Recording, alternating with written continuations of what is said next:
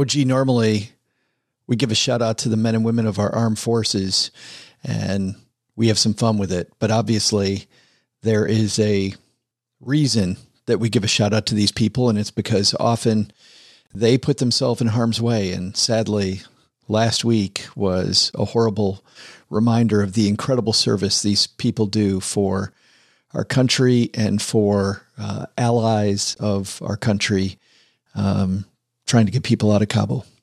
Yeah. Yeah. On behalf of Navy Federal and the men and women of the Stacking Benjamin show, I don't know, saying the words, a big shout out to the men and women, but maybe just a sincere thank you for the work you do is a great way to start the show. Semper Fi, Marines. So you'll pick me up tonight at 7:45? Oh, well, no, I got a few things to take care of first, but why don't we make it 7:45? Stop it. Okay, 7:45.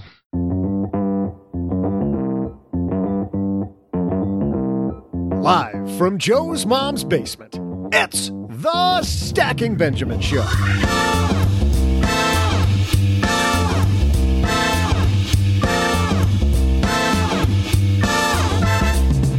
I'm Joe's mom's neighbor, Doug, and do you want to become smarter and more successful? What if the solution were as simple as reading just a few pages a day?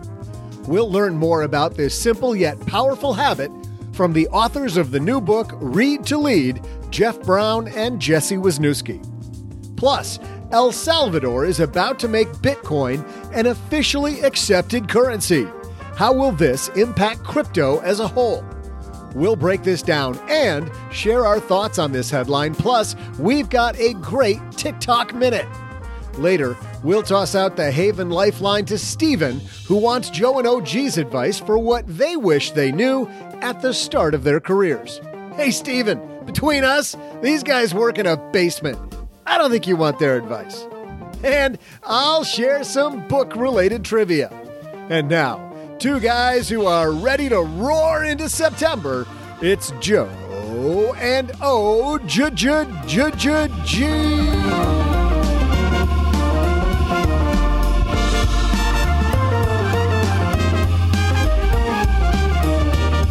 August, in like a heat wave, and if you're in Texas, out like a heat wave. Hey everybody, welcome to Sweating While You Podcast for the Win. I'm Joe Salciha, Average Joe Money on Twitter, and across the card table from me for another week, the last show that we're going to have in August. Saying goodbye to August, hello to September. It's Mr. OG. It's going to be fall pretty soon. Can't believe it. You excited? It is a whole new world out there. Man, we've got a whole new world today. We've got Jeff Brown and Jesse Wisnewski. Of course, Jeff Brown has the incredible podcast, Read to Lead. They're going to talk about, OG, not just reading is fundamental, which I think we all know, but how do you set yourself up a reading curriculum to win? How do you cut to the stuff where you're designing a future for yourself? Jeff and Jesse upstairs waiting for their big moment. But before them, of course, we've got a fantastic headline. We've got the TikTok minute. But even before that, this episode is sponsored by State Farm. You a small business owner looking for insurance that fits your needs and budget? Well, look no further than State Farm. State Farm agents are not just insurance providers, they're also small business owners who live and work right here in your community. They understand the unique challenges of running and protecting a small business. When it comes to small business insurance, State Farm knows what it takes. Create a plan that fits your needs and your budget. State Farm agents are ready to help you choose personalized policies that truly understand your business. Insure your small business with a fellow small business owner. Talk to a State Farm agent today and get started on personalized small business insurance that fits your needs. Like a good neighbor, State Farm is there. Talk to your local agent today. Jeff Brown, Jesse Wisnewski, getting ready to come down to the basement. So let's get to our headline first. Hello, darlings. And now it's time for your favorite part of the show, our Stacking Benjamin's headlines. Our headline today comes to us from the Wall Street Journal. This is written by Santiago Perez and Caitlin Ostroff. Listen to this one. El Salvador gets ready for a risky Bitcoin experiment. I saw this. Yeah, in less than 2 weeks, El Salvador is going to become the first country to adopt Bitcoin as its national currency. Nobody knows what comes next. The government of the impoverished Central American nation, this piece reads, aims to spend up to $75 million as part of a plan to hand out $30 to people who sign up to an e-wallet called Chivo or Cool. That software-based system would allow an estimated 2.5 million Salvadorians to buy goods or pay for services in US dollars or Bitcoin, El Salvador's two official currencies, as of September 7th. We've talked in the past, OG, about crypto being the Wild West, but a government coming in on the side of crypto versus China coming out in some ways on the other side of crypto. This sets up an interesting, I feel like, next chapter for crypto. Isn't the purpose of the DeFi movement to cut the government out of the monetary system? Well, the one thing I think you and I have said from the very beginning is that is a dream that will never happen. You will have government involvement. So El Salvador, if you can't beat them, join them. Yeah.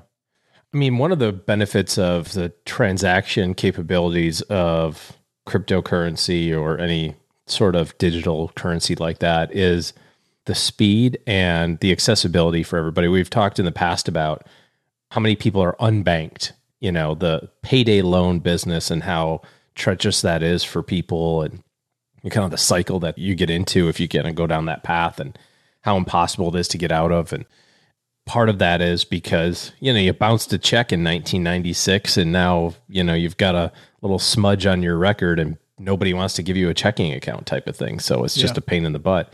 Whereas, you know, you've got your phone, you can go buy groceries with it instantaneously. You can transact other large purchases instantaneously. And I'll be interested to see how it goes, you know, in terms of the adoption rate. And I'm wondering what's going to happen when, you know, you buy a gallon of milk for 0.000000001 Bitcoin and you're the merchant who acquires that Bitcoin and then it goes down by 40% next Tuesday.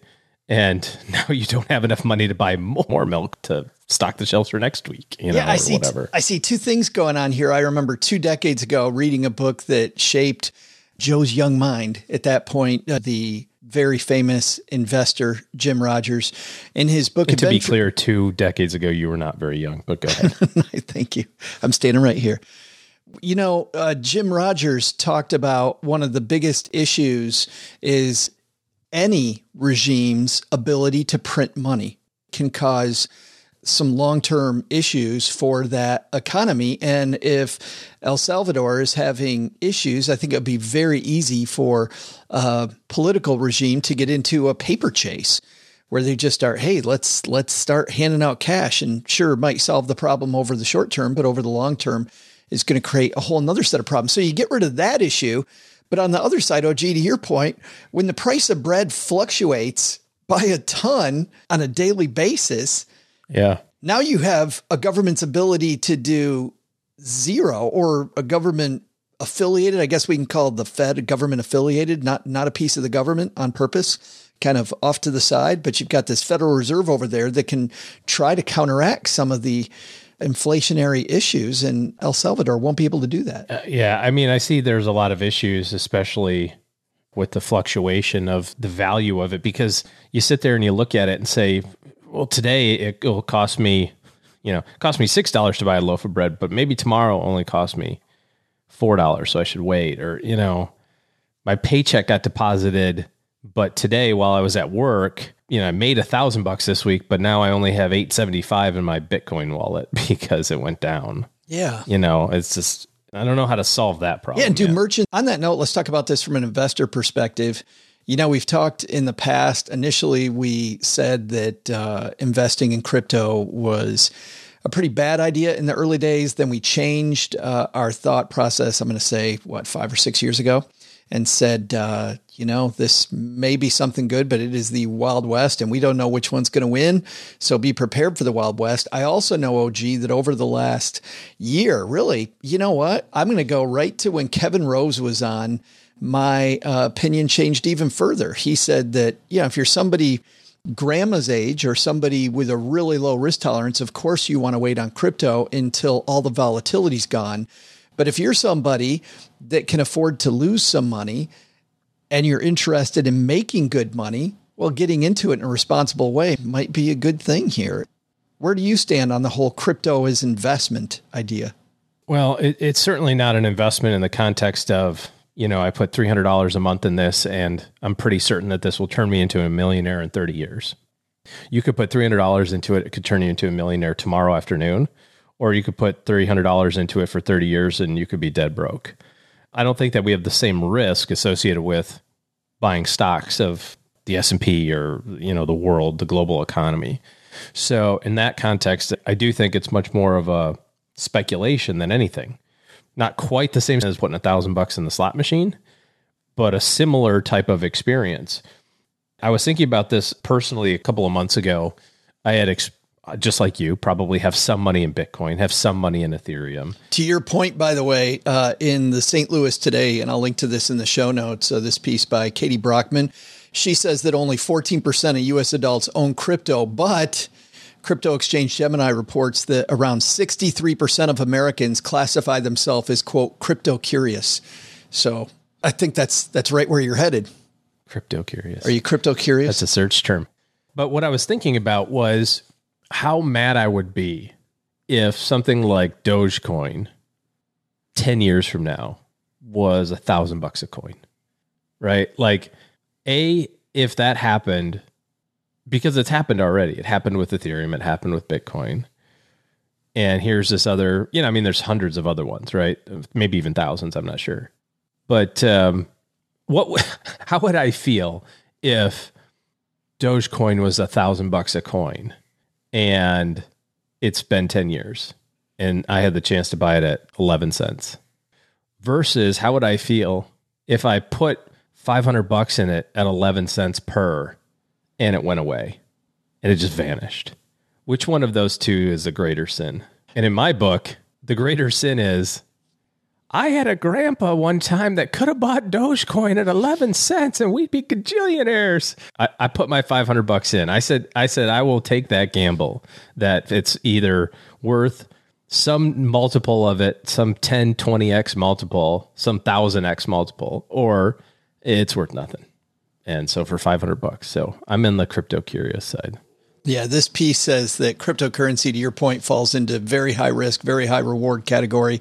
It's far riskier than investing in stocks, which actually brings up another point that I wanted to ask you about. If you're going to invest in it, now we have coming out these ETFs, which invest in crypto. Do you think maybe for somebody who's curious but doesn't really know what they're doing, investing in an ETF might be a good place to start? Have any of them been actually approved yet? Yeah, they're all brand spanking new. There's 5 on this piece that I'll reference from Market Insider. Amplified Transformational Data Sharing ETF, which is ticker symbol BLOK, BLOK. Siren NASDAQ Next Gen Economy. Here's a Bitcoin ETF, Purpose Bitcoin ETF, BTTC. I know that when we talked to the gentleman from Granite Shares a few weeks ago, they're getting ready to come out with them. So there are a few that are crypto curious, which are playing around the edges with mining companies and with blockchain related companies. That's another question, OG. Maybe just buying a stock like Coinbase or one of these public mining companies as a default. Yeah, maybe. I just keep coming back to the two ends of the spectrum, right? Because it's so volatile, one of two things will happen. It will either be worth nothing or it'll be worth some large multiple. And it has to be that.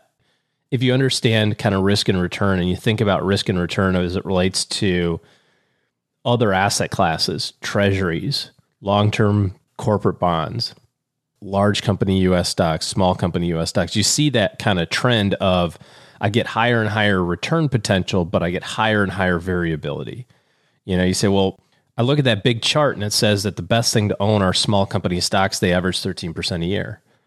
Awesome. I'll just do that. Except that you have to be okay with minus 68.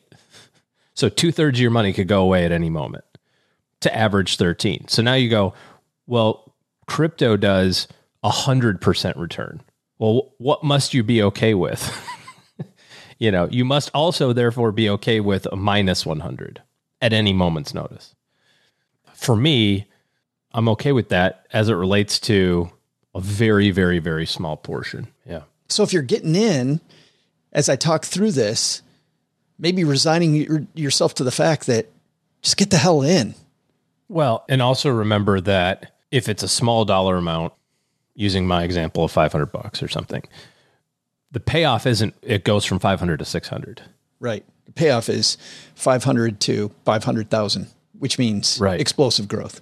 So you got to just hang on to it. You just have to forget that it existed. Yeah. Have your frozen moment. Let it go. 10 years from now, look it up. I'll link to all of these sources on our show notes page at stackingbenjamins.com. And of course, if you want even more on crypto, Brooke has more in our free guide. I love the guide. stackingbenjamins.com/stacker. Signs you up for that. And you'll receive that every Sunday night and Tuesday in preparation for the next day's show. Hey, it's time for our TikTok Minute, OG. The TikTok Minute is where we take a look at a recent TikTok, or in this case, we're going to go to Instagram creation. Sometimes they're awesome. Sometimes they're tongue-in-cheek awesome. Air quotes awesome. Which one you think it's going to be today, OG? Is it going to be air quotes? It's air quotes. Well, that's what we had last Monday. Let's see if we got today's TikTok, which is really an Instagram reel. This is from American Baron, and it's about the nature of retiring early. Let's listen in. Finally, we're done. It's only been 10 minutes and I'm already loving retirement. We don't have to work a day in our lives. Now we have all this time to finally,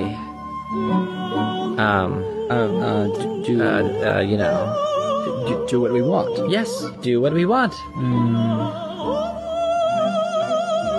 What do we want? I mean, relax, not work. Not work. There we go. That's why we work, so we don't have to work. Right. Life is not about working. No, of course not. Which is why we spent most of our lives working, so that we can relax and do nothing. Yeah, so we can relax and do nothing.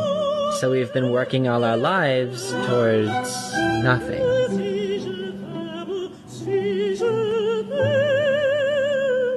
Big pause.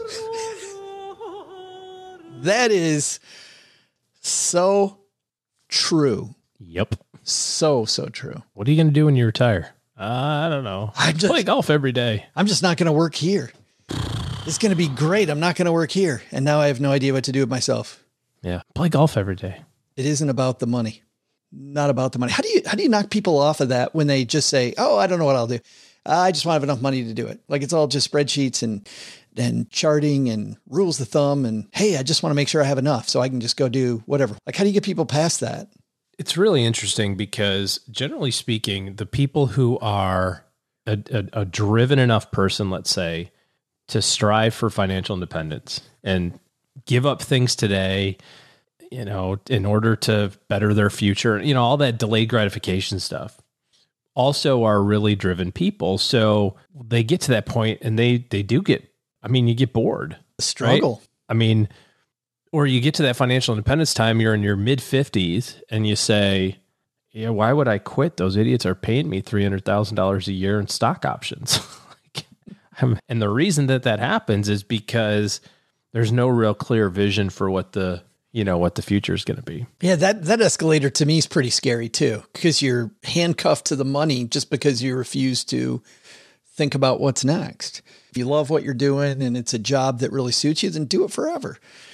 But if it doesn't, I saw that far too often, far too often. I'll think about that later. You and I, we've talked a lot about the coaching system that we're in over at Strategic Coach. And that's the first thing that they force you to do. And it's this whole thing about how do you want people to see you when you die? And what type of a legacy do you want to leave? And I think that was a big part of it for me, was starting to look beyond myself. Then I realized that, number one, how much I love doing this, but then also number two, the things I wanted to do in my community and with my family. All of a sudden I had all these goals and now I could totally see my time being filled with lots of different things. Thanks for that Instagram reel, MG Golden Girl. If you have an online TikTok, reel, something that we should take a look at for this segment, shoot those to us. MG Golden Girl, by the way, just direct message us on Instagram and got it from her. You can also email it to me at joe@stackingbenjamins.com. All right, coming up next, we've got Jeff Brown from the Read to Lead podcast. Oh, gee, as you know, this guy has interviewed some of the best and the brightest authors with some of the big ideas that have shaped the last, well, nearly a decade that he's been doing the Read to Lead podcast. And Jesse Wisnewski is a guy who has worked in a lot of different jobs. And because of that, because of the consulting nature of his job, he's had to create his own future. And, we're going to let them tell their story about how you can read to lead, setting up your own curriculum for success and more Benjamins. But to get there, I think that means here he is. It's about time you got here, man. We'll scoot over. And Doug, what you got for us? Hey there, Stackers. I'm Joe's mom's neighbor, Doug, and we haven't heard from Jeff and Jesse yet, but I'm on board with these guys. Reading books is the bomb. It just so happens that I've done my fair share of reading, and to better help my loyal fans learn more from even more books, this is a great time to share a jam-packed summary so you can get the lessons from all of my knowledge in no time flat. Listen to this. What do you need to know from what to expect when you're expecting? You're going to have a baby. Duh. And then there's the subtle art of not giving a f***. Easy one. Just don't give a f***. I'm just getting started. Before I give you a few more, let's get to today's trivia. In the spirit of books, there are some really bad ones out there. When I was researching which books I'd break down, it was a mystery why some people even read most of these books. Which leads to our question. Who are any of the top 3 mystery authors of all time? I'll be back with your answer faster than you can mysteriously guess the answer. When you become a member of Navy Federal, you know, life gets better, OG. And we talked before about buying cars. And I got to tell you, the app that Navy Federal has makes the car buying experience so much better. It is, you know, they talk about cars being fully loaded. Their car buying experience also fully loaded. You can finance, buy, protect, and enjoy your auto purchase all through one convenient place. They have low rates and pre-approval that's good for 90 days, so you know what you can afford when you shop. They're also always available 24/7 with their member service representatives to answer any questions. And because you're a Navy Federal member, love this, you're going to get exclusive member savings with Carfax, Geico, and SiriusXM. So you can learn more at NavyFederal.org/car buying. That's NavyFederal.org/car buying. Credit and collateral subject to approval. Your actual savings off MSRP may vary. Navy Federal Credit Union is federally insured by NCUA. This episode sponsored by State Farm. You a small business owner looking for insurance that fits your needs and budget? Well, look no further than State Farm. State Farm agents are not just insurance providers, they're also small business owners who live and work right here in your community. They understand the unique challenges of running and protecting a small business. When it comes to small business insurance, State Farm knows what it takes. Create a plan that fits your needs and your budget. State Farm agents are ready to help you choose personalized policies that truly understand your business. Insure your small business with a fellow small business owner. Talk to a State Farm agent today and get started on personalized small business insurance that fits your needs. Like a good neighbor, State Farm is there. Talk to your local agent today.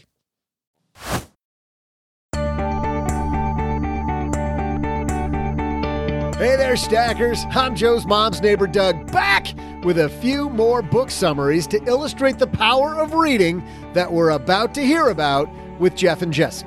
How about this one? The 4-Hour Work Week. That's just a bold-faced lie. The Alchemist. Not a book about how you can make your own gold. Okay, last one. The Places You'll Go. You're not going any of those places because they're all made up. That's just my first round, people. I'll be working on a whole series to help you get smarter even faster. Coming soon. So let's get back to our trivia. The question was, Who are any of the top 3 mystery authors of all time? Coming in at number 3, the author of the Sherlock Holmes series, it's Arthur Conan Doyle. At number 2, the creator of a few detectives like Hercule Poirot and Miss Marple, it's Agatha Christie. And number 1, the creator of Inspector Maigret, it's Georges Simenon. Who's heard of that guy? All right, let's not mysticize you any further. I'm just going to hand this over to Joe, Jeff, and Jesse. See ya!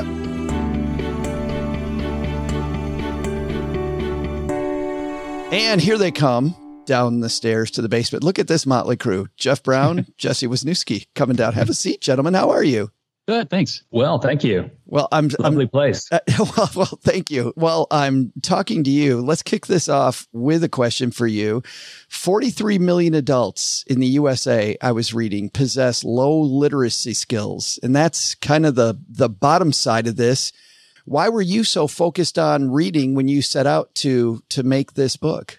It really started out for me. The first book I ever bought on my own was The Art of War by Sun Tzu. I was going on a date with a girl who is now my wife. Because girls love ancient combat. That's what they do. To your point, I was going into combat to win the affection of this woman. Oh. And so since she was a reader, I figured I should actually read a book and have something potentially intelligent to talk about. And I probably just, at least in passing, mentioned that I read the book and maybe let out a couple of grunts about what I thought about it. But needless to say, to answer your question, reading for me has been just so transformative in terms of, learning new skills, maybe going through challenges, solving problems, working through personal or professional issues. And since I've had such a tremendous impact of reading on my life, this started with, I want to share what I've learned with others. And that's what really started the motivation for me behind originally writing this book and outlining it before working with Jeff. It's funny, Jesse, as you're talking, in a couple great lines. The best battle is the one that's never fought is one of my favorite lines from Sun Tzu. And reading kind of does that for you. It looked like you had early on in the book, you talk about an issue in your life where there was a battle about to be fought. Your job was going to be eliminated, right? And you kind of, to use more Sun Tzu, you kind of redefined the battlefield using reading. Yeah, exactly. It was one of those issues that the organization was just going through some changes. I saw the writing on the wall and knew that I needed to make some sort of pivot with my work. My family and I had just moved cross country for me to take this position. I picked up a tremendous amount of books on that particular topic. So I figured, okay, here's an opportunity. I need to learn more about this. I kind of understand some about it. I didn't have the resources or the time to actually maybe go back to school or get a certificate, but I did have the time and the money to purchase a bunch of books on the topic, which then afforded me the opportunity to learn what I needed to learn, put together a proposal, some different ideas, pitch the idea. Long story short, it worked out, made the pivot and the change internally with the organization, and now it's a story in a book. That's so amazing. Another great book is Who Moved My Cheese, right? You saw the cheese moving and you moved ahead of time. Yes. So the cheese was on the move and I needed to catch up with the cheese. Jeff, the early days of your cheese sounds like you read J.R.R. Tolkien for fun. You read whatever they told you to read in high school and college. And as a 20-year-old, you're like, forget this reading thing. I want nothing to do with this. That's exactly right. I left school going, gosh, thank goodness all the learning is done. I don't have to do that anymore. The school really educated out of me, if I'm being honest, the desire to read. And I don't mean any ill will toward teachers. My sister's a teacher and a darn good one. And some teachers of mine in the past have had some of the biggest influence on my life. But the school, the way it was structured then and in large part now, is assigning work to us that we don't really like. Some things we have to learn. That just, to me, did not make for an enjoyable experience at all. And I just couldn't wait for it to be over. And so for the better part of 10 years, Joe, I went through the entirety of my 20s without reading at all of any kind, with the exception of maybe an entertainment magazine of some type. And it wasn't until I was in my early 30s that sort of serendipitously the stars and planets aligned. A leader that I looked up to recommended a book to me, and that happened to be Seth Godin's Purple Cow. I was not aware, this is embarrassing to admit, but I just was not aware that there were books out there like that, that I could actually find books I enjoyed reading that weren't fiction. as I began to dive into that book, it just opened my eyes to a world of possibilities, similar to what Jesse was just saying. And I thought, people much, much smarter than me have written their ideas and their thinking and all of that in something as easy to consume as a book. And in the span of a few hours, I can know what they spent years learning. Where do I sign up? And from that point on, I could not get enough. I started reading. That was 2003, about a book a week. And I haven't stopped since. And it launched a podcast, and a big part of the reason why we're here today. Yeah, I've got so many questions about that.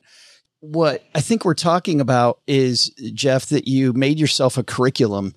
And Jesse, when you were thinking you might lose your job, you created a curriculum for how to not just keep your job, but how to succeed. And I think we'll come back to this idea of designing a curriculum over time. But before I get to that, where does the phrase read to lead originally come from? I've heard it a lot of different places. In fact, probably more places since I started my podcast than I realized existed before I started the podcast. The first time I heard it, it was uttered by a mentor of mine, a guy by the name of Michael Hyatt. And I think the way he said it was leaders read and readers lead. And that just stuck with me. That really resonated with me the first time I heard him say that. And I think, was it one of our former presidents who said all leaders are readers, but not all readers are leaders, or something along those lines? So similar sort of quote. But when I heard that phrase from Michael, leaders read and readers lead, again, it just resonated with me. When it came time to start my podcast, and I had decided to do a podcast where I interview other authors about their books, about business books and nonfiction in particular, I took that phrase, that quote, and I just shortened it to read to lead. And at the time I thought, well, this is pretty original. Yeah. But since then I found out that's not necessarily the case. But original is not always great. Another one of my favorite books, Austin Kleon, Steal Like an Artist, right? I mean, originality isn't the great thing. It's building on the backs of other people so that we continue to learn. It's funny that you say, Jeff, that readers lead and leaders read, because Jesse, I believe you write that an Oxford University study found that 16-year-olds who read books, I think, outside of school were later in life more likely to have managerial positions than those who did not read. Did I get that right? Yeah, that's right. So if that's the case, I mean, building a curriculum from the time that you're 16 really matters toward your success. Yeah, but so I think it's equal parts curriculum, kind of like what you highlighted with my example with my previous employment. And since then, I've done that on numerous occasions. For instance, I've got a stack of books behind me on branding, positioning that I'm getting ready to go through for the same fact. It's like, all right, I need to do a deep dive on this particular subject. Let me create my own curriculum. I'll, digest other material, blog posts, watch videos, listen to podcasts and stuff. But it's just one big step I take toward creating a curriculum, doing a deep dive, really learning it. So that's one big part of it. And then two, just reading in and of itself, whether you're reading books on leadership or branding or content marketing or whatever it could be, but just the act of reading, studies have found that it makes you more empathetic. So, which is a tremendous quality as a leader. Mm-hmm. So being able to relate with someone emotionally, kind of walking within his or her shoes, that goes a long way to influencing someone for the better. Sure. So I found that surprising. I also found, Jeff, that decision-making, right? That you write that decision-making is better when you read. And I went, of course, I've read all these nonfiction books, and all these nonfiction books make me a better decision maker. But you guys say, Jeff, that there's a different path to better decision making, and it's not nonfiction. It's actually fiction. Well, that's more Jesse's territory than mine, if I'm being completely honest. But I believe that fiction plays a role in helping us be more creative. I think it plays a role in helping us make better decisions, as Jesse was just alluding to. I think it makes us more empathetic. We identify with characters. We better understand what they're going through. And when that translates to our lives and our relationships. So, yeah, I think fiction is not to be discounted. I read mostly nonfiction, I'll admit. But I think there's a place for fiction, too, especially when it comes to our relationships. And as Jesse alluded, our leadership opportunities. Well, we've got some hardcore optimizer nerds that listen to our show, right? and when I say that, all respect to these people. But Jesse, when it comes to fiction, a lot of the optimizers will say, well, that's a waste of time. Nonfiction gets right to the point. What is it about fiction that optimizers should tie in? So with decision making, it's in a sense, it's twofold. Like, yeah, there are nonfiction books that will help you solve a specific challenge or overcome a particular problem. So it'll give you specific information on a specific decision. But now when it comes to fiction, what studies have found is that we get less of a need of what's called cognitive closure. Now, I'm not a trained psychologist, so I'm going to just talk about it on a surface level. But in a sense, cognitive closure is a way of saying that individually, we tend to want to avoid ambiguity when we prefer to make decisions, and perhaps just quickly without maybe thinking through them. But with reading fiction, what they found over time is it gives us a desire not to do that and to avoid it, and to actually kind of make more informed decisions because we just don't have a desire to make a quick snap decision on something. It's almost like you become okay with uncertainty. Yeah, absolutely. Especially within leadership realms or in management, or if you're a parent or guardian, relationships, like, there's a lot of ambiguity there, and being uncomfortable with that goes a long way in being able to just succeed or be more successful in his relationships and challenges. I remember when I thought I was going to become the next great middle grade fiction writer, I went to a writing conference, and this was, well, you'll know when it was based on the story. As one of the benefits of going to this conference, you'd get to meet with an agent. I was really excited. New writer, had my manuscript nearly finished for this baseball book that I was writing. I knew enough to do some research ahead of time. And they said, ask a lot of questions, ask as many questions you possibly can. And the last question I asked this agent was, so what's happening now in the world of middle grade fiction? And she said, there's this woman who's breaking all the rules. She's taking these teenagers and she's putting them in an arena where they have to kill each other. and in middle grade fiction, you don't kill other kids. And now there's this ambiguity, right? I mean, and as you're talking, Jesse, I'm thinking about all the decision making. Of course, it went into the Hunger Games, right? Which the next year was huge. I go home and I tell my wife, Cheryl, that there's this horrible book coming out where kids have to kill each other. And of course, she read the entire series, and she loved it. Yeah. But there's so much gray area, and being, I guess, to illustrate what you're talking about, Jesse, being okay with gray area, this ambiguity, and I don't want to kill other people. And what happens when I'm forced to? Let's talk about how you guys design your curriculum, going back to that word. So you have a reading curriculum. You say it's not just reading exactly what you like all the time. So, Jeff, let's start with you. How do you design what comes up next? Yeah, for me, I identify something that I recognize I need to get better at or have potential to get better at. And that's pretty much everything, but I narrow it down to one or two things. And as Jesse was alluding earlier, I began researching books on that particular topic. I'll give you a couple of examples. When I was in the radio business, this was around late 2007 or 8, and social media is coming on strong. And all of us are trying to, regardless of our industry, trying to figure this thing out. And how's this going to impact our industry? And how are we going to leverage this as a tool to maybe better connect with listeners and that sort of thing? And so I began reading everything I could find about social media and social media marketing and best practices. And what I found in short order is I was one of the few people that worked for my nationwide company that was doing anything like that was exhibiting or trying this habit of intentional and consistent reading. And what that made happen was that through that process, I found that by doing that one thing that nobody else was doing, I put myself ahead of the rest of the pack in so many ways. So here's what I mean by that. For starters, I began being asked to do things that other people weren't being asked to do. So that meant as I was trying new things based on what I was reading, as I was failing at some of those things, I was getting noticed. The things that I did that didn't work quickly got forgotten. The things that I did that I was implementing and executing on got me noticed. And I was asked then to go, okay, you need to present to this group about what you're learning. You need to go present to that group about what you're learning. That led to me going, okay, I'm going to be presenting now. I better read some books on public speaking. So I began doing that in public speaking, presentation development and design and everything you can think about related to public speaking, I would read about.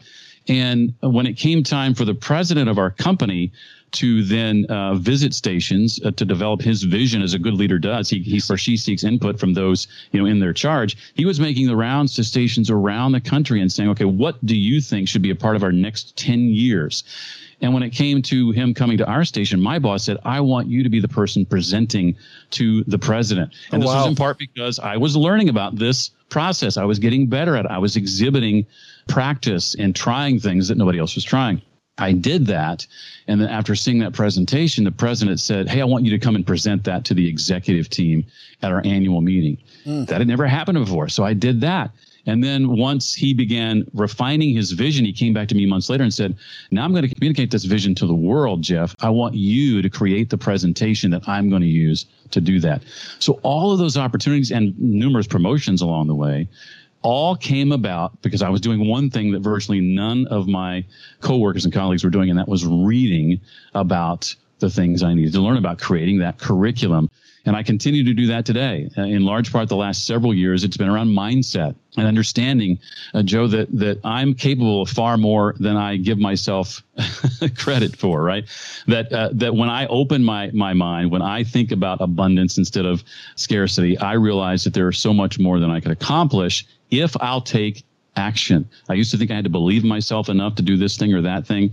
Now I understand that the number one key is to take action first. And then as I take action, the belief and the confidence and all those things that I think have to be there before I start, those things catch up eventually. Jesse, how about you? How does your curriculum work? Very similar to what Jeff's talking there. I think before answering that, what I'd like to encourage people tuning in and listening today is that we're not talking about reading perhaps a number of books to obtain a PhD or a master's degree. When you think about it this way, that, for instance, 27% of Americans haven't read at least one book in the past year.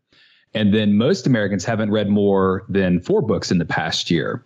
So when it comes to just understanding a particular topic or digging deep into something to better understand it, reading one book at least on a topic means you're going to know more than most people. Read 4 more books on that particular topic, you're going to know more than, even more Americans. This isn't a way of just saying comparing. This is just saying a way of, hey, when it comes to really digging in and understanding something, we're not talking about investing thousands of dollars or times. We're talking literally like, a curriculum for you could be 2 to 4, 3 to 5 books on something, right? You really just want to better understand something on friendship, marriage, business, finances, parenting, so on and so forth. Just pick up 2 or 3 books on that topic to just get started, like your own curriculum. As you get into it and start reading and understanding more so, then that's just going to start leading you down so many different paths that you can pursue. But yeah, when it comes to me, I've been doing this like Jeff for so many years now, and I've gone through undergraduate and graduate school and stuff. I'm pretty accustomed to it, but it's, for instance, I was alluding to branding earlier. So that was a particular topic I wanted to dig in more to soon, just because, as Jeff pointed out something, it's like a particular gap I feel or experience in my professional work that I want to dig into and highlight and just go in all. So over the years, I've read plenty of books on marketing. So I had a kind of a good idea what I shouldn't read, looked online to find what are books people are recommending, and even reached out to people, peers or people acquainted with, or just even shot someone a tweet online, like, hey, what books do you recommend on this particular topic? And so from that, I'm able to put together my curriculum, like, okay, I want to read these books on this topic. And while I'm reading through those books, it's taking notes on those. So one system that I use that we talk about in the book is a note card system. After reading a book, making the marks and notes and stuff in there, then transferring those notes into index cards. So that way I have them in one place to pull on later for whatever I'm working on, or perhaps a book or article I'm writing. You're going through there, taking the notes, saving those notes. I would imagine that helps with your retention too, Jesse. Oh, yeah, 100%.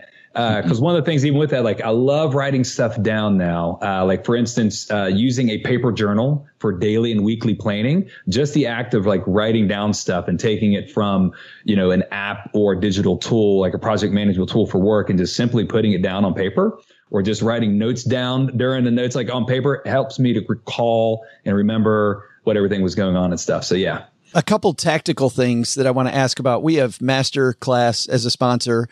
We've had Skillshare as a sponsor in the past. YouTube, as you both know, has this monster catalog of videos. Mm-hmm. What do books give you that video systems don't give you? I'll answer that. I think for me, it's everything in one place. An author has put oftentimes years of thought into a book, and I can take it with me, right? It's everything in one place, and I can take it with me, and I can easily share it. I can hand it to you. I can hand it to someone else. And that's obviously a lot more difficult to achieve with a video or with a blog post or a podcast even. I can sometimes reach a lot more people with a podcast or a blog post or a video. But books are unique in that way. It's everything in one place, and I can so easily share it with someone else once I've gotten out of it what I've sought to get out of it. I was thinking as you were talking to Jeff about handing it to somebody, the book is 80,000 words and the video might be 10 minutes, and there's a depth of knowledge that you can get from the book. Yeah, there certainly is. Now, sometimes that's overwhelming for some. It's like, well, that's why I want to watch the video, because I can consume that in 5 minutes or whatever versus however long it might take me to read this book. If that's you, if you struggle with that, that's where some of the techniques that Jesse and I talk about in the book can come to your aid, whether that's skimming or speed reading. I like skimming personally. Jesse's the speed reading expert. Jesse, a related question, audiobook versus the tactile book. A lot of people that listen to this show also like audiobooks. Is there one that's preferable to the other, or are they better in different situations?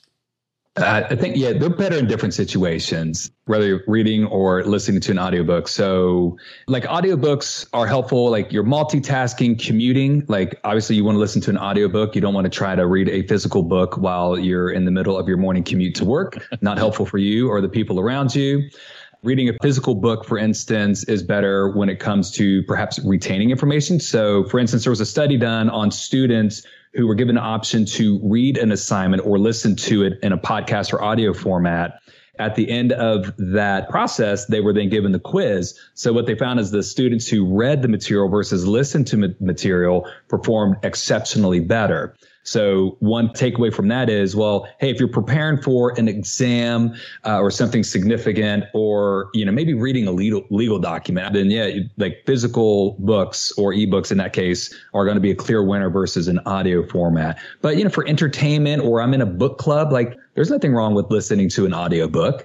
You're still going to, hear it. You're going to get the gist of the story, and you're going to still come away with, quite a few things from it as well. I love listening to biographies on audio. I love consuming biographies that way. And something I've done the last couple of years, the first book was with Brandon Burchard's High Performance Habits, is I've started reading the physical book while having the author or the voiceover person read it to me via the audiobook, and I'll speed it up to 1.5 or 1.75 speed. And it's almost like I'm cheating at speed reading. The book is being read much faster than I could read on my own. And we can process much faster than we can talk. And that's one of the problems with reading for many of us. And we talk about this in the book, is subvocalization. We often, when we read to ourselves, we read every word aloud in our minds. Yeah. And it just takes a really long time.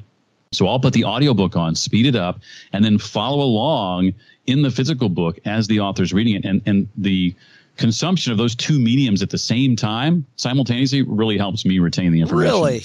Yeah. I have never heard anybody do that before. Yeah. I love it. That's a great hack. Do you guys gift books? Oh, yeah. I think Jeff does more than I do. What's I'm the? Just being stingy, I think. You'll get along with our frugal crowd here on Stacking Benjamins, Jesse. Love it. Just put me in the crowd then. But Jeff, you guys talk about book recommendations and how must reads are generally books that everybody else is talking about. I know I read about a fiction book that Bill Gates liked called The Rosie Project. And I don't read much fiction either. And I read The Rosie Project just because if Bill Gates was reading fiction, it was probably something I laughed my head off.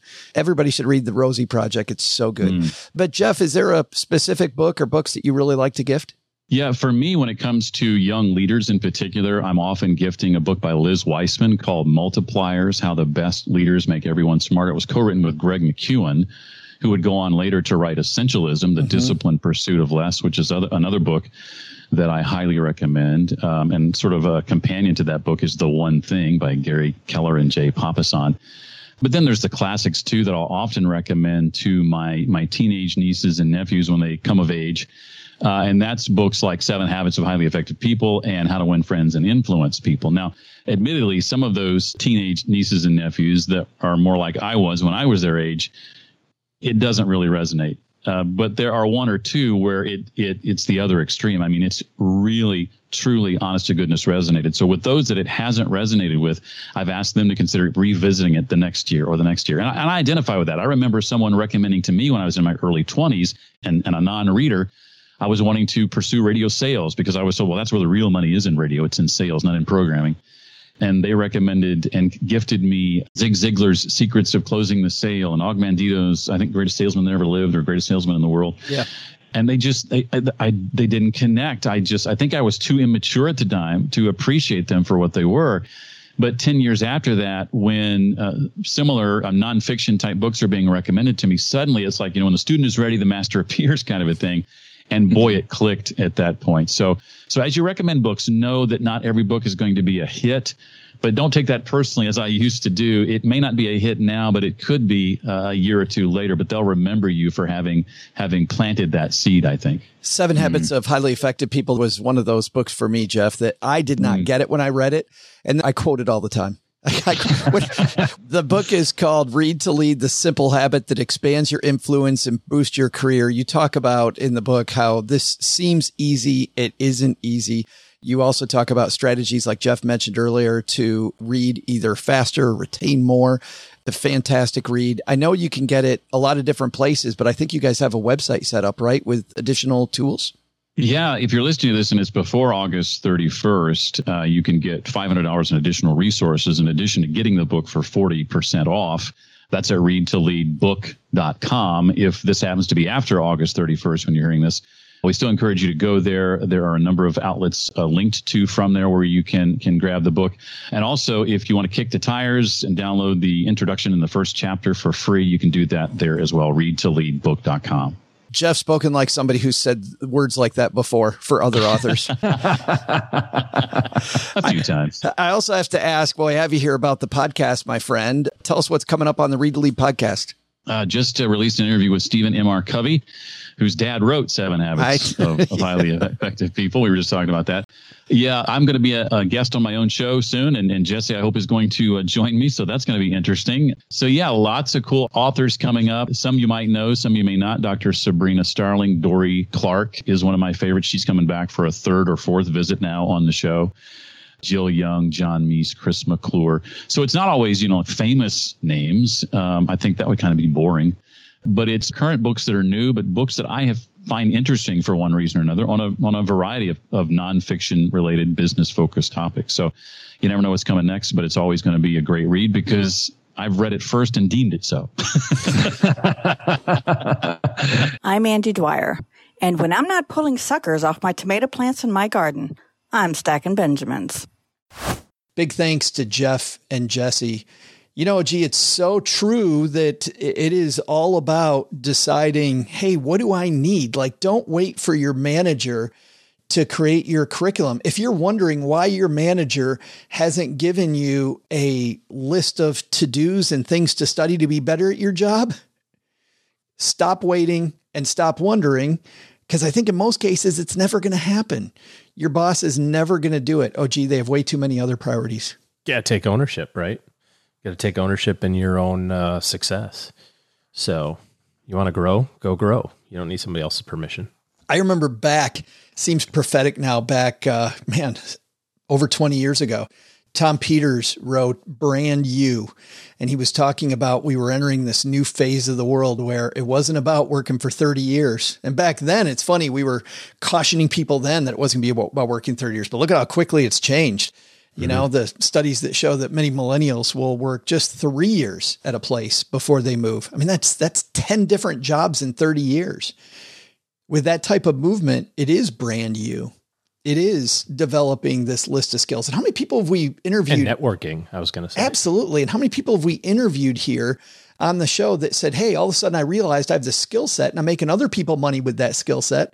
I can use that skill set to make myself some more money. And to our point earlier, when it came to planning your future and having work that you enjoy, well, guess what? You can start designing that career yourself instead of putting somebody else in the driver's seat. Yep. You be in charge of you.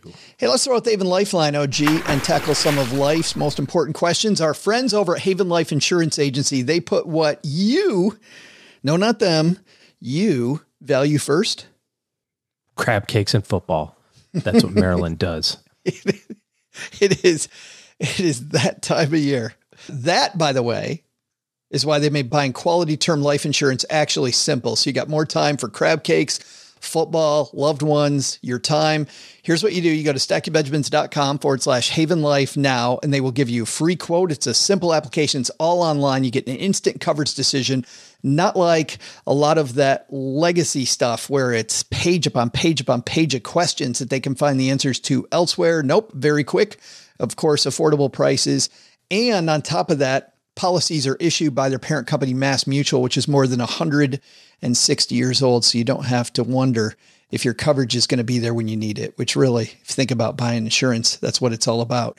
Today, we're going to throw out the lifeline to our new friend, Steven. Say hi, Steven. Hey, Joel and Obi. First-time listener, third-time caller. So, I came across this podcast my senior year of high school. I started listening consistently and absolutely fell in love with personal finance. I just graduated in May with my bachelor's degree in finance and a concentration in personal financial planning.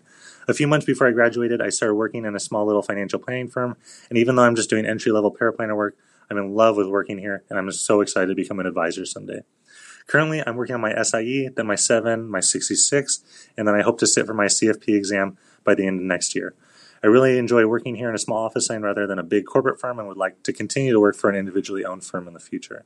So, all that being said, I just really want to thank you guys for all the content I've gotten over the past years. Even though I haven't learned anything, it's gotten me to go learn elsewhere. So, my question is, what would be some advice you two would give yourselves if you could go back in time to when you guys first started working? I've learned so much in less than a year working here, but I know I have so much more to learn. I listened to Michael Kitces' podcast, and I've learned a lot from there, as well as some books on being a top advisor. I'm just trying to position myself as best I can for my future, and I value your opinions and look forward to hearing from them. I'm an XL, by the way. Thanks. See ya. Steven, thanks a ton for that. By the way, congratulations on all that success. There is a lot of wisdom, OG, wrapped up into the stuff that Steven has said, and to have that type of wisdom at such a young age, that just so fires me up.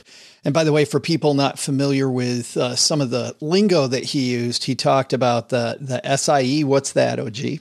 Depending on what firms you work at, some of them require licenses, securities licenses, and that sort of stuff. And then the Certified Financial Planning exam. After that, hope to get that done by next year and get his CFP designation, which we've talked about here a lot. Also, he mentioned Michael Kitces' podcast. Kitz is, I would say, a thought leader, I think it'd be fair to say, in the financial planning space. One of many, but a super smart guy. We've had Michael on the show here a couple times. So if you could go back, OG, to the beginning of your career where Steven is now, what's some advice you'd give yourself? I think the biggest thing that helped me was being able to be in lots of client experiences. You know, the average new planner where we started at American Express, you know, maybe saw 2 or 3 client meetings a week. Most of them were new prospect meetings because that's what you did as a new person. You cold called people. And I think what's changed over the last 25 years or so is that a lot of planners are not expected to bring in, they're not business developers. You know, like it's okay to be an advisor without also being a really great marketer. Now, in order to do that, you better have a really great marketing team around you because, you know, you can't just be really great as a planner and get clients. That's not how that works. But I think the thing that helped a lot in terms of advancing my ability in planning as a whole was being able to see lots and lots and lots and lots and lots of meetings. So if you have an opportunity to sit in on other advisor or client meetings, I would volunteer yourself 24 hours a day to do nothing other than sit in those meetings and take notes. Just say, you know, if you're working at a firm and they've got other planners, just kind of attach yourself to a couple of them and say, I'll be your junior associate who just sits in here very quietly with, you know, a notepad and takes notes, because you'll see lots and lots of different types of financial planning issues and lots of communication type styles and that sort of thing. And, you know, you got to get those 10,000 hours. You know, you talk about the mastery, you know, it takes all this time, but if you get them in 1 hour increments every week, you know, they're not compounding. So to compound that learning, you need to have a lot of experiences over and over and over again. And I will second that. And not just the financial planning stuff, because you'll see different situations and different inflection points on things people are mastering and things that they're messing up.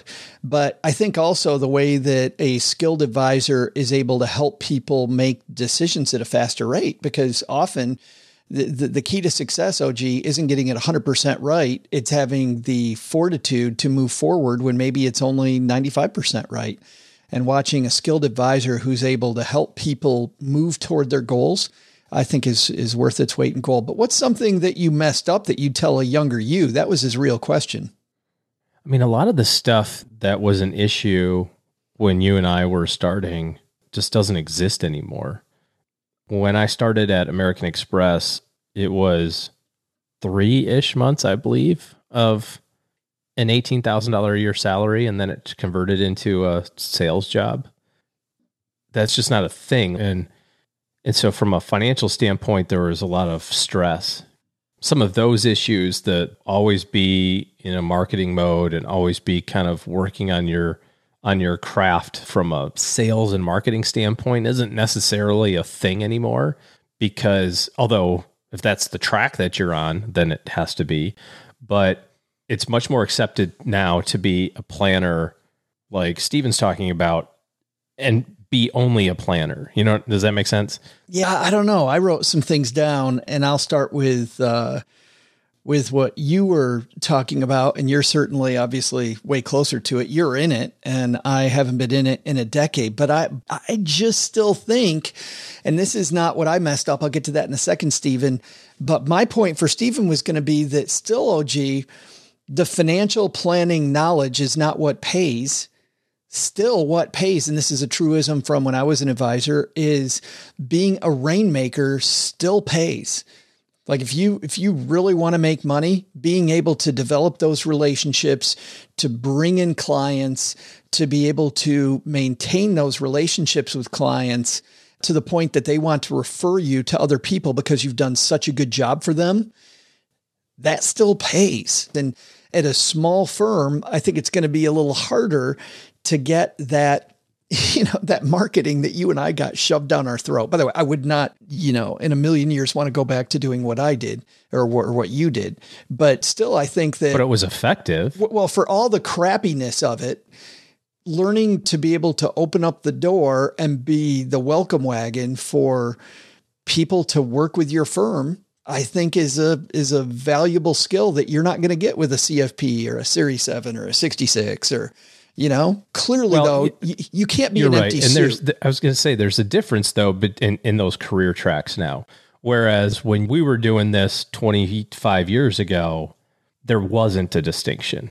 You had to be great at both of those things. In fact, to your point, you had to be a better marketer and relationship builder than a planner, because there's always people in the office who are great planners who are terrible marketers. And that's still true to your point, which is, you can make a really great income by being a great financial planner. You can make an obscene income if you're a great marketing person. And that's not just about marketing financial plans.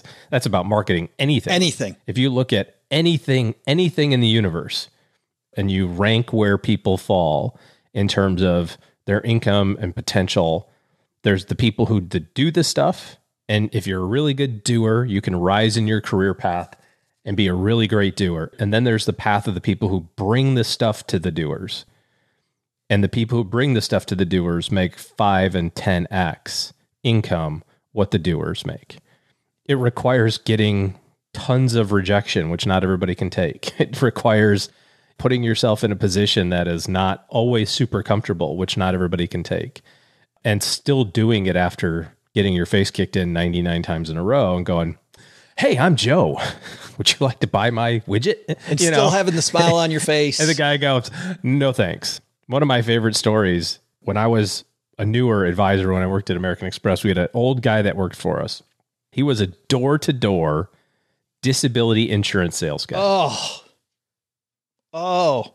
One of my favorite stories that Tom would say is, he said he was in northern Michigan. He knocked on the front door. And he says, hi, my name is Tom, and I'm with blah, blah, bam, door shuts in his face. So he walked around the back, through the gate, walked to the kitchen door, knocked on the door, the screen door. The door's open at summertime. And the lady says, can I help you with something? He says, hi, I'm Tom, and I sure hope you're a lot nicer than the gal at the front. And that encapsulates how difficult the sales and marketing side of things is. I see where you're going with that. The thing that I messed up that I would take back, and I was thinking, it's funny, Stephen, I was thinking about this just this morning. that I would not have tried to recreate every stinking wheel along the way just because I thought it was fun. And I do think it's fun. Yeah, that's a good idea. Yeah, there's an engineering side of me that goes, no. I don't want you to help me with this. I want to get my hands in there. I want to figure it out, which to some degree does have some efficacy. But in the long run, I can think of one time where the number one planner at all of American Express wanted me on his team. And he told me that he would show me his recipe. And I looked back across the table at him and I thought that I was being really cool. And I said, no, you know what? I'm learning the recipe myself. I want my own recipe. Don't want yours. I want to be a master chef just like you are. Big mistake. Like, it is the one inflection point in my entire financial planning career that I should have become a member of his team. I should have learned everything I could have about his recipe and then riffed off it later on. And I would have been so much further ahead, so much faster. Yeah. Thanks for the question, Stephen. Hey, if you got a question for OG and I, call the Haven Lifeline. You know what's cool is two things. Number one, Stephen's getting some swag for being brave enough to call the Lifeline and to ask us his question. And even though he can brag about what size he is, and you can too, we're just going to have Gertrude, Mom's friend, who is our room mother in our basement Facebook group and our social media manager. She's going to send Stephen a code with some love. StackingBenjamins.com/voicemail is the place to start. It's super easy. You can just ask the question. If your phone has a microphone, StackingBenjamins.com/voicemail. The other cool thing, by the way, OG, is that because of the fact that we were going so quickly through these questions, I think Stephen just left this in the last 2 or 3 days. So you can get your question answered fairly quickly right now. StackingBenjamins.com/voicemail. All right, guys, that's going to do it for today. Hey, lots of people to thank today. I'm going to let Doug do all that heavy lifting. I'm just going to end with this, which is if you need good financial planning in your corner and need to make better decisions here as we round the turn into the fall, before things really start to get busy in November, December, OG and his team are taking clients. Head to stackingbenjamins.com/OG.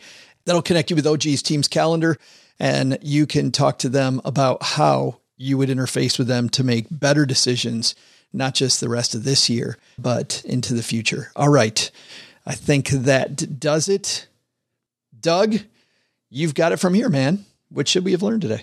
So what should we have learned today? First, take a lesson from our headline.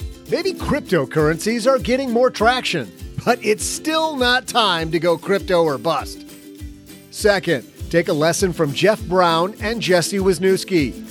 Don't wait for other people to train you. There are so many resources that allow you to take control of your life, career, and Benjamin stacking today. But the big lesson? Other books are great, but remember that no book collection is complete without Stacked, your super serious guide to modern... Oh, God, Joe, come on. You're even selling the book here? Buried in the wrap-up? Oh, God. All right, it's available for pre-sale right now. Just go to stackingbenjamins.com/stacked. Got there, I did it. Are you happy? To learn more about our guests and for more resources, you can head to our show notes page at stackingbenjamins.com. To learn more about how reading can lead you to more success, check out Jeff Brown and Jesse Wisnewski's book, Read to Lead, wherever books are sold. Also, check out Jeff's podcast. You can listen to Read to Lead wherever you're listening to us right now. This show is the property of SB Podcasts, LLC, copyright 2021, and is created by Joe Saul-Sehy. Our producer is Karen Rapine. The show is written by Taylor Stevens with help from Joe and Doc G from the Earn and Invest podcast. After you listen, check out our show notes page written by our website manager and blog editor, Brooke Miller. Brooke and Joe also collaborate on a guide to the show and with lots of extras we couldn't include on today's podcast. Heck, they'll also throw in some life money lessons from Joe, and it's all free. It's called The Stacker, and you'll find it at stackingbenjamins.com/stacker. Once we get all of this goodness bottled up, it goes over to our engineer, the amazing Steve Stewart, who helps the rest of our team sound nearly as good as I do right now. Want to talk about the show later? Mom's friend Gertrude is the room mother in our Facebook group, The Basement. She also is our social media coordinator, so say hello when you see us posting online. Here's a weird fact. She and Tina Eichenberg are never in the same room at the same time. For a URL that'll take you right to our Facebook group, by the way, type stackingbenjamins.com/basement. I'm Joe's mom's neighbor Doug saying, and let's all say it together now. 3, 2, 1, see ya!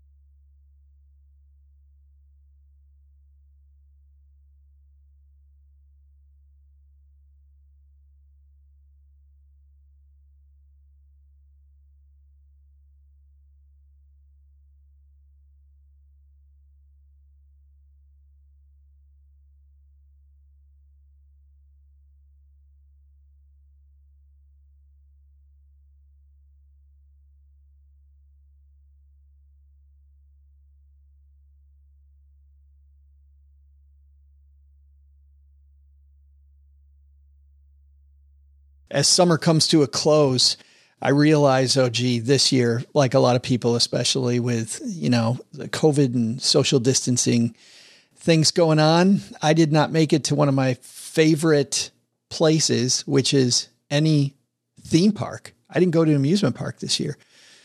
I saw pictures. My sister actually went to Cedar Point, which is not far from where she lives. And two cool things. It was fairly empty, like I think a lot of theme parks were, and she got just a gorgeous day. Nothing better than being outside riding all the rides at a theme park. You didn't hit one either, did you? But you don't love it like I do, I don't think. I haven't been to Cedar Point in 15 years. We talked about trying to make it happen when we were up in Michigan, but you've got Six Flags not that far from you. Yeah, it doesn't excite me. It isn't that great. It's okay. It's not that great. The kids went to the water park right there, the Hawaiian Falls. Yeah. The water park looks really cool. Well, as summer winds down, I saw this in USA Today. World's fastest accelerating roller coaster shuts down after, wait for this, reported bone fractures. Roller coaster in Japan, dubbed the world's fastest accelerating ride, has shut down after 4 passengers reported chest and bone fractures. The Dodonpa roller coaster is at the Fuji-Q Highland Amusement Park in Fuji-Yoshida City, Japan. The ride's been out of operation since August 12th, according to the park's website. It will remain suspended for the time being, it says, as it undergoes a safety overhaul. This ride apparently accelerates really, really, really fast. According to a piece in the Huffington Post, the theme park bills the coaster as having the world's fastest acceleration. It hits 112 miles per hour in just 1.56 seconds. A second and a half, and you're going 112. Can you imagine the G's your body's just pulling? Doesn't sound awesome. It does not sound like something that I would really want. You can watch us on YouTube. We'll have a link on our guide. By the way, if you got the guide to the show, you can check it out. You can also, I'm sure, do a cool Google search. But not for me. Imagine if they have to start putting that on disability applications.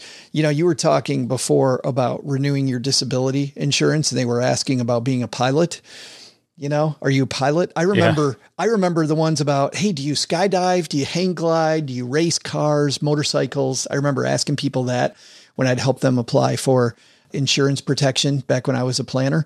But do you plan on heading to Japan to ride a roller coaster? Well, Stackers, the show might be over, but the celebrations are just beginning because it is Military Appreciation Month, and I want to celebrate people like my brother-in-law, Eric, who is such a giving person. Eric will do just anything for you. And as a Marine, you can see that his time in the military taught him to be a guy who gives to his community, gives to his family, and is always there when you need them. This Military Appreciation Month, Navy Federal Credit Union wants to celebrate members like Eric who go above and beyond.